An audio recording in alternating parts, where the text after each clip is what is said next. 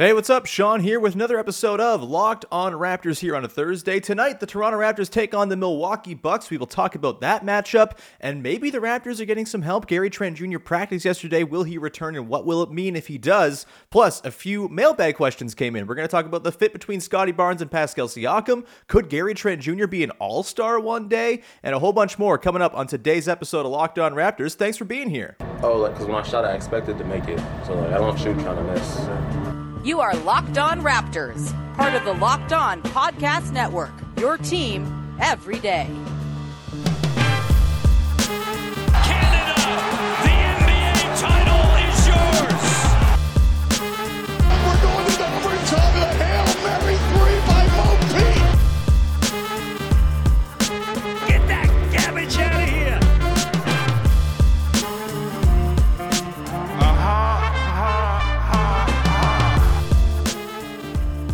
Hey, what's going on? Welcome to episode number 1070 of Locked on Raptors for Thursday, December the 2nd. I'm your host, Sean Woodley of RaptorsHQ.com. You can find me on Twitter, as always, at WoodleySean, as you can see on the page, if you're watching on YouTube, that is. And, of course, you can find the podcast at Locked on Raptors, and you can find the podcast free and available on all of your favorite platforms. You can follow, subscribe, rate, review, all that good stuff. Plus, you can subscribe on YouTube to see my lovely, I guess it's in the eye of the beholder face on YouTube every single day. And thank you, as always, for making us your first listen every single day as well. All right, on today's show, we are talking about the Raptors game against the Bucks tonight, plus got a couple mailbag questions to get to. First, however, should tell you about our friends over at Shopify, who are bringing you today's episode. Shopify is the all-in-one commerce platform to start, run, and grow your business. Scaling your business is a journey of endless possibilities, so start now at shopify.com/lockedonnba,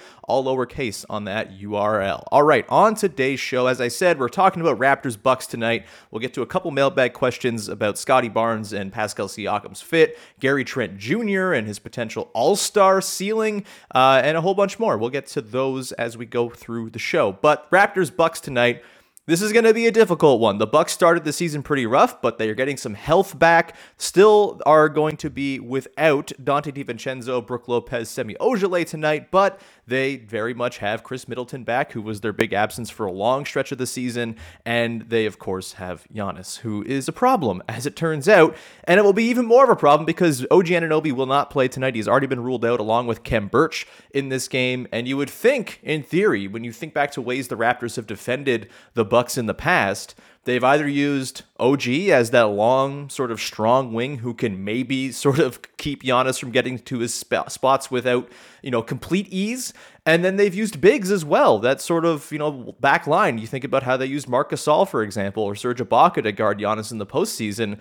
Khem Birch, to me, profiles as a pretty decent option to throw on to Giannis. He can be the sort of guy who tags him on the roll. He can maybe switch on to him potentially. It's not like the greatest of all solutions. No one is a great solution to Giannis, but those two guys, I think, would have been penciled in as the two guys to throw at Giannis in various looks, and they're not going to be available. So it's going to be a bit of a hodgepodge, you would think.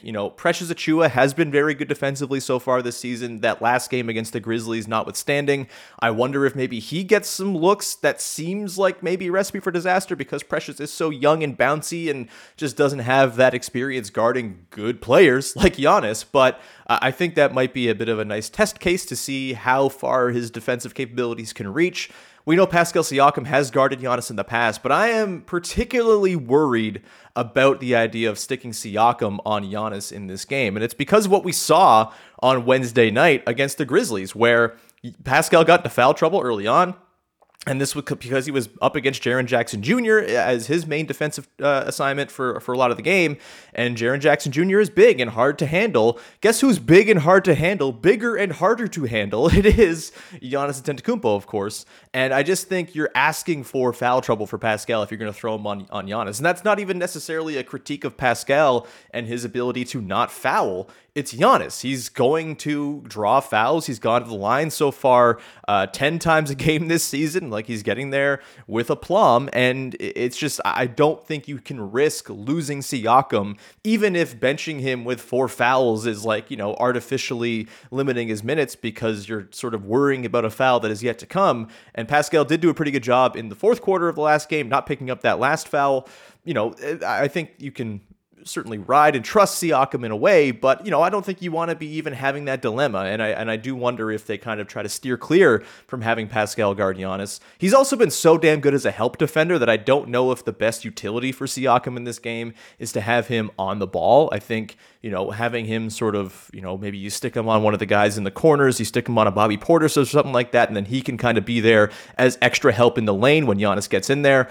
That feels to me like the better usage of Siakam defensively in this game. We saw him have a wonderful defensive game last time out against Memphis. He's been really good the last few games. He's been kind of the most important cog in the Raptors' defensive turnaround here, and they have turned things around. They have been a little less, disgraceful on the end of the floor recently. They had the nice game against the Grizzlies, of course. The second half against the Grizzlies last week. They had the nice game against the Celtics, even though they ended up losing it. And so far in the last, let's just see, the last 4 games. They're still 21st in defense over the last 4 games.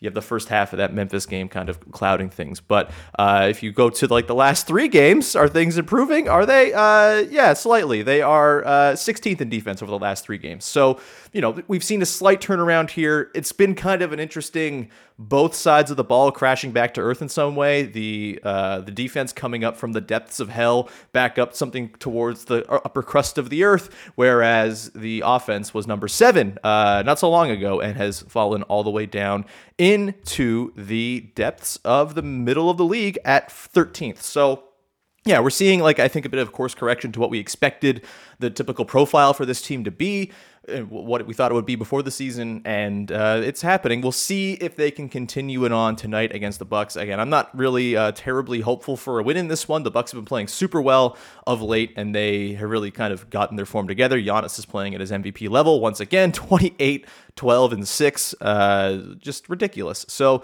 I'm hoping for some positive signs. We'll see what Scotty Barnes' role in all of this is tonight. I don't know how much he'll get the assignment of guarding Giannis. That feels like a recipe for disaster as well. And it might be a lot of Precious and Yuta. Yuta Watanabe might really kind of be thrust back into action here. There's not a ton of great options here, so we shall see. I would imagine there's going to be a lot of help flying out towards Giannis, and they're going to be daring guys like Drew Holiday to knock down shots. Grayson Allen's been shooting the lights out this season at 43%. Bobby Portis is shooting 43%, so there's a lot of guys out there who can really make you pay if you are going to load up and send multiple bodies Giannis's way.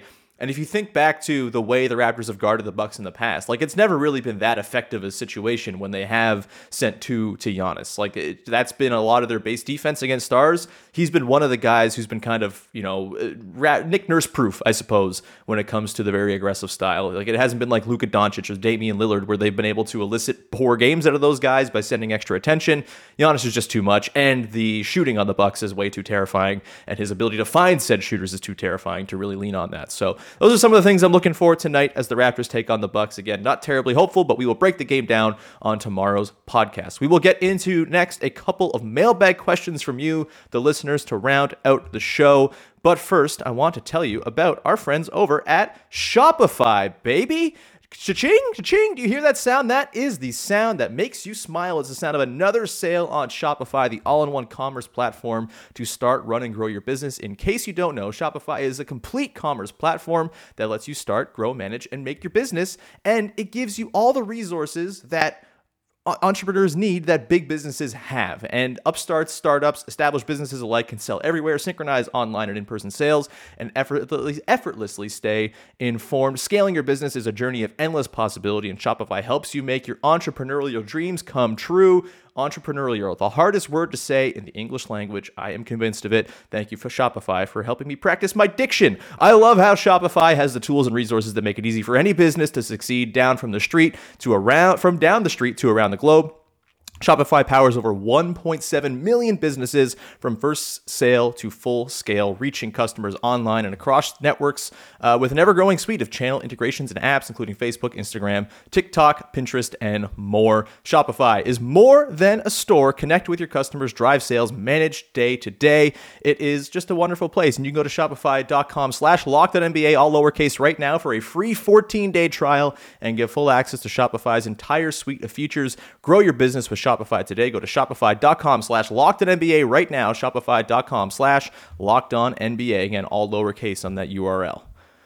And today's show is also brought to you by Truebill, which I've talked about Truebill before on the show. They are a company that very much appeals to my sensibilities as a person who often signs up for subscriptions and then forgets to cancel them after I no longer need said subscription. Truebill is the new app that helps you identify and stop paying for subscriptions that you don't want, need, or simply forgot about. On average, people save up to $720 a year with Truebill. That is a lot of scratch, baby. Because companies make subscriptions so hard to cancel, Truebill makes it incredibly simple. Just link your accounts and Truebill will cancel your unwanted subscriptions in one tap, and your Truebill concierge is there when you need them to cancel unwanted subscriptions, so you don't have to. That's just a wonderful, wonderful feature. I have signed up for so many things for one use that I have not used ever again, because that's just how I go. I need this specific PDF signing app. I'm going to sign up for this for the month, and then I will forget about it, and then I will be paying for said PDF signing app for months. No longer, because Truebill is here to cancel those subscriptions. They have over 2 million users, just like me, and have helped save over $100 million. Don't fall for subscription scams. Start canceling today at Truebill.com/LockedOnNBA. Go right now to Truebill.com/LockedOnNBA. It could save you thousands. Truebill.com/LockedOnNBA. That's TRUEBILL. All right. Let's carry on, shall we, with some of your mailbag questions that came in from the lovely listeners this morning in a short notice call for questions to help flush out the show. Let's bring this one in from Spiffy Kiss, who is a listener all the way from France, which is lovely to see. He asks, having seen a quarter of the season now, is Siakam plus Scottie Barnes compatible, and can you project their chemistry to be optimal down the line? I have long been a fan of the idea of pairing Scottie Barnes and Pascal Siakam, and I'm even more stoked on the idea, having seen what we've seen in the, 10 games or so that they've played together. Look, it's been stop and start. It's been difficult. And this whole team remains sort of a mystery. We don't really know how it is all going to come together. You can't really see what Vision 6'9" is supposed to look like when half the 6'9" guys have not been available to the team for the entirety of the season. So we're still kind of waiting to actually see the Raptors' vision in motion here. But I think the flourishes you've seen where OG and Scottie have looked pretty good together, and then Pascal and Scottie have started to find things, in the last little while here, I'm really confident in how this trio can work going forward. I do think it's more a trio than it is Siakam and Barnes, even though Siakam is sort of the lightning rod piece here. I think it's a wonderful connection. I think Siakam's playmaking and his ability to sort of be dynamic and find guys after teams have sold out to stop him, it's gotten so good. He's had a lot of practice at it because he sees three bodies all the time with all the injuries he's played with over the last year and a half here.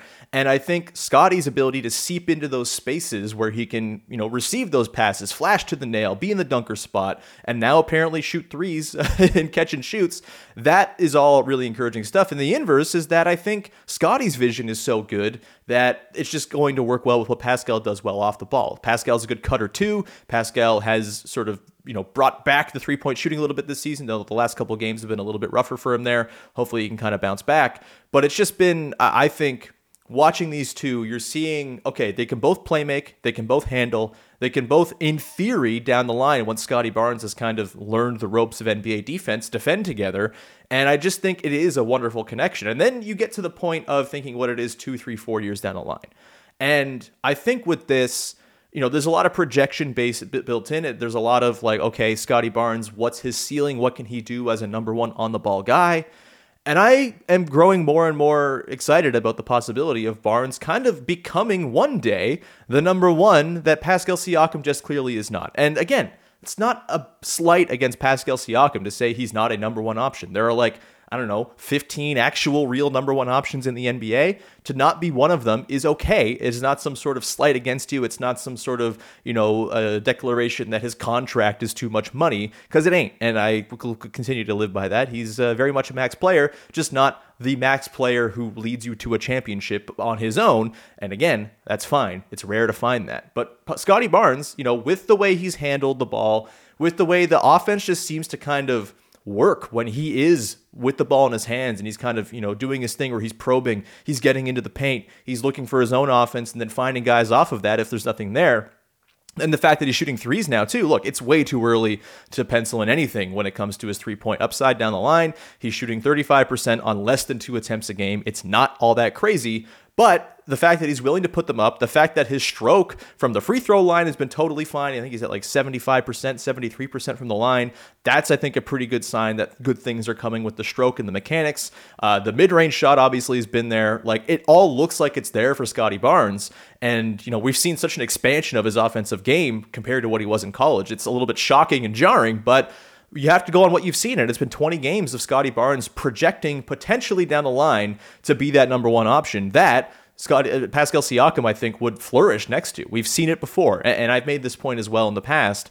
Pascal Siakam, the beauty of having him on your team, and the reason I'd be reticent to trade him in any sort of star trade, is that he is a ready-made, perfect fit next to any star. He can fit wonderfully next to like a high usage big. If you were to go and find yourself a Karl Anthony Towns or something, but the Wolves are cool, so maybe they're not in the business of trading Karl Anthony Towns right now. But if you were to find someone like that who you kind of run your offense through, he would fit perfectly next to that player. He would fit perfectly next to a high usage on the ball point guard. Think about a Damian Lillard type or whatever. A guy who is, got that pull up threat. Pascal can work as a spacer or a cutter around that, or he can work as a screener, as we've seen him do with Kyle Lowry in the past and be an absolutely devastating player in that context. And then he can fit with a wing. We've seen him win a title next to Kawhi Leonard. We've seen him pair with OG Anunoby quite well. He can fit with anybody, and I think that applies to Scottie Barnes as well, even though we're still not really sure what Scottie Barnes is. Is he a point guard down the line? Is he like a hybrid 4-5 type weirdo player? I don't know, but Siakam's skill set, even with his sort of middling shooting, really fits nicely, I think, with any potential form that Scottie Barnes could take. And again, I don't want to put too much pressure or burden on Scottie Barnes of becoming a number one option one day, because as we've talked about, it's hard to find those guys. It's very difficult. But if you're projecting 2, 3, 4 years down the line, with where Scottie Barnes' floor seems to be this season, and really outside of like a couple weeks, he has been bloody impressive all year long, even with the sort of in-game oscillations that Nick Nurse talked about after the last game against Memphis.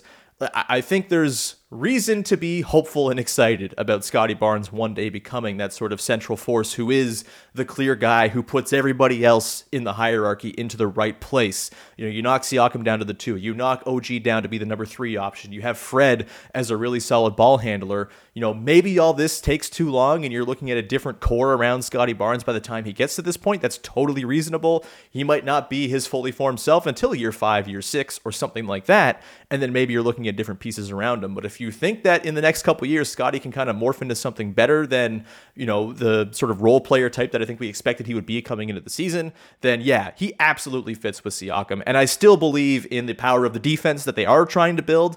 They need to get Scottie Barnes up to speed. And I wonder if the fact that they're sticking with this defense and riding it so hard is exactly because they know they need to get Scottie taught up on it and get him into the position where he's ready to play it and, hit the ground running. Because I do think OG, Fred, Siakam, even Gary Trent Jr. are all kind of ready to play it. And it's just kind of finding that last piece to tie it all together. I think Scottie Barnes can very much be that. I think Kem Birch can kind of be that too. We're missing a lot of dudes here who fit into what the Raptors want to do defensively. And I think that is kind of part and parcel with the struggles. But yeah, I think the fit Siakam Barnes wise, it's hard to not have a fit when you put 2 6'9" dudes together who can dribble and pass and maybe shoot. We'll see on the shooting, but even then, if you scatter shooters around them, it's why I'm such a believer in the small ball lineup for the Raptors once they're fully healthy. Having OG and Trent out there with Fred, Pascal, and Scottie Barnes, I think that lineup is going to be devastating once it gets some actual run together and not just one game stop and start. Okay, that was nice, but we can't really get any more sort of sample on it. That I'm really excited for. So yeah, the fit between Scottie and Pascal long-term, I'm very bullish on. And, we'll see just how long it takes Scotty to reach that final form, because that will be the determining factor here. If it takes until Pascal Siakam is 32 for Scotty Barnes to reach that form, then yeah, you're probably looking at a different sort of team construction around Barnes that probably doesn't involve Siakam. But if he's on that sort of fast track to being really, really awesome, which it seems like he might be, then things become very interesting in the next couple seasons here. And the Raptors window kind of gets accelerated, which is kind of nice. We got a couple more questions to get to on the other side. We're going to talk about Gary Trent Jr. We're going to talk about Malachi Flynn as well and potential pick and roll partners for him. I was pretty critical of Malachi Flynn on yesterday's podcast. Still a little bit sort of caught up in those feelings because I'm concerned. I'm not going to lie. Maybe a pick and roll partner for Malachi Flynn can help. We'll talk about that in just a sec. But first, I want to tell you about our friends over at betonline.ag. They have you covered all season long with more props, odds, and lines than ever before as football season continues to march to the playoffs. BetOnline remains your number one spot for all the sports action this season. Head to their new updated desktop or mobile website and sign up today and receive a 50% welcome bonus on your first deposit just by using the promo code LOCKEDON, all one word. You get that bonus. You put in $100 to your account, you get an extra 50% added in for free. That's $50. That's amazing. From basketball, football, NHL, boxing, and UFC, right to your favorite Vegas casino games. Don't wait and take advantage of all the amazing offers available for the 2021 season. BetOnline is the fastest and easiest way to bet on all your favorite sports. BetOnline is where the game starts. All right, let's continue on, shall we, and round out the show with the conclusion of our little impromptu mailbag here. This one here comes from @Balch, who, sorry if I'm pronouncing the Twitter handle incorrectly, but a lovely interaction on Twitter every day. Very pleasant interaction, I believe, from Newfoundland is Balch. So thank you for the question. The question is, I'm blown away with Gary Trent Jr. His age and growth indicates to me that he could put up perennial all-star stats. Is that being hyperbolic? I think maybe a little bit. Just because, as great as Gary Trent Jr. has been so far, I am a little bit concerned about sort of the innate stuff that tends to make stars and whether he has it, right? Like there's the vision, the sort of playmaking acumen. That stuff is star stuff. You don't become a star without being able to parlay your own offensive threat into offensive opportunities for others. And I'm still a little concerned about Gary Trent Jr.'s ability to do that. Do I think he can be like a 2 or 3 assist a game guy? Yeah, he's already a 2 assist a game guy right now. Do I think he can upscale that a little bit? Sure, but I don't think he's ever shown off like a really sort of deep bag and array of passing chops. Like he's got those sort of basic pick and roll passes down. He's working on that sort of pocket pass when he's got a guy on his hip looking at his mid-range shot as a threat. He'll, flip it to Khem Birch or whoever is kind of waiting there in the lane.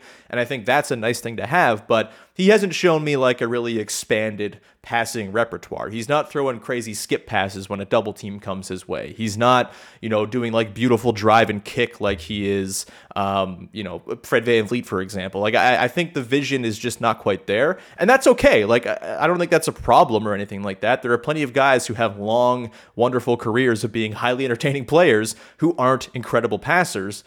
I just think that might be what Gary Trent Jr.'s sort of lot is he's a guy who's going to score you a ton of points, be the sort of end of plays as opposed to being the initiator of plays.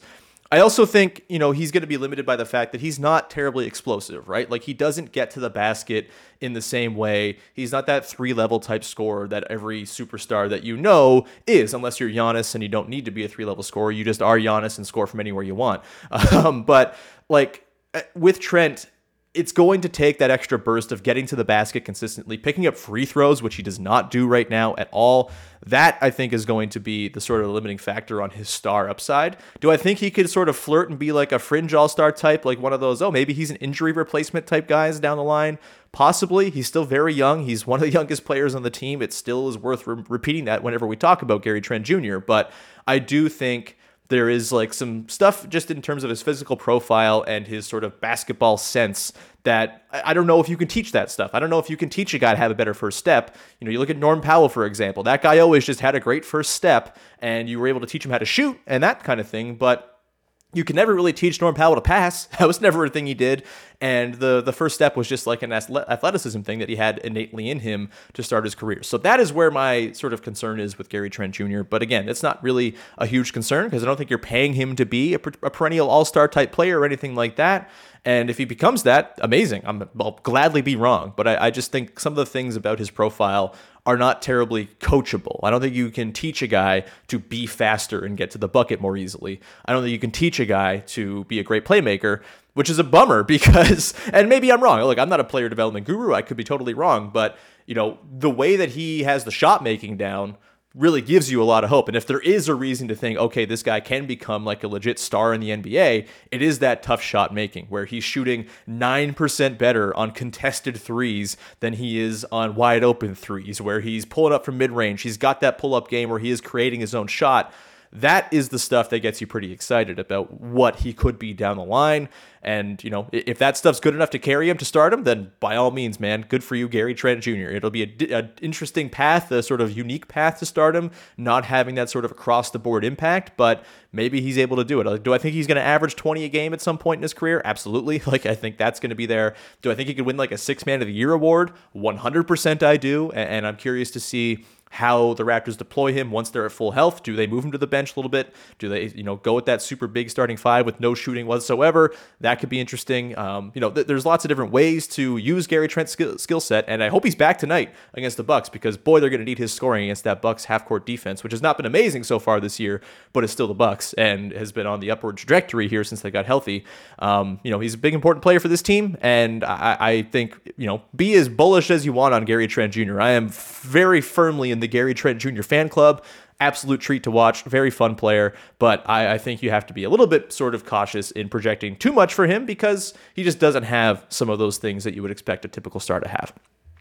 Let's round out the question list here with Rob Senta, friend of the show, sends in a question. Is there a big or even another player who could be a reliable pick and roll partner for Malachi Flynn with more reps? This is tricky because it's kind of a two-way street, right? It's a matter of having a guy who can screen for him and finish around the basket, collect those passes and finish in comfortable sort of scenarios.